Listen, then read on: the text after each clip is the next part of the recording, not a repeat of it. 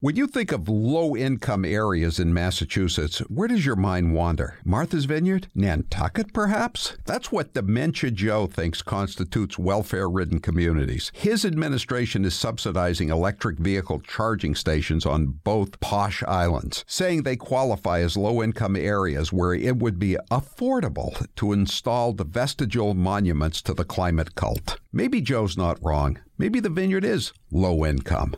After all, the swells kicked out the illegals that were dropped off at the island by Governor Ron DeSantis, saying they didn't have the resources to keep them there. I guess it's nice of Biden to install the chargers for himself on Nantucket and his former boss, Barack, on Martha's Vineyard. But what about John Forbes Kerry on the third largest island in the chain, Noshawn Island, owned by his family? Listen to The Howie Carr Show today at 3 or watch the show live at rumble.com/The Howie Carr Show.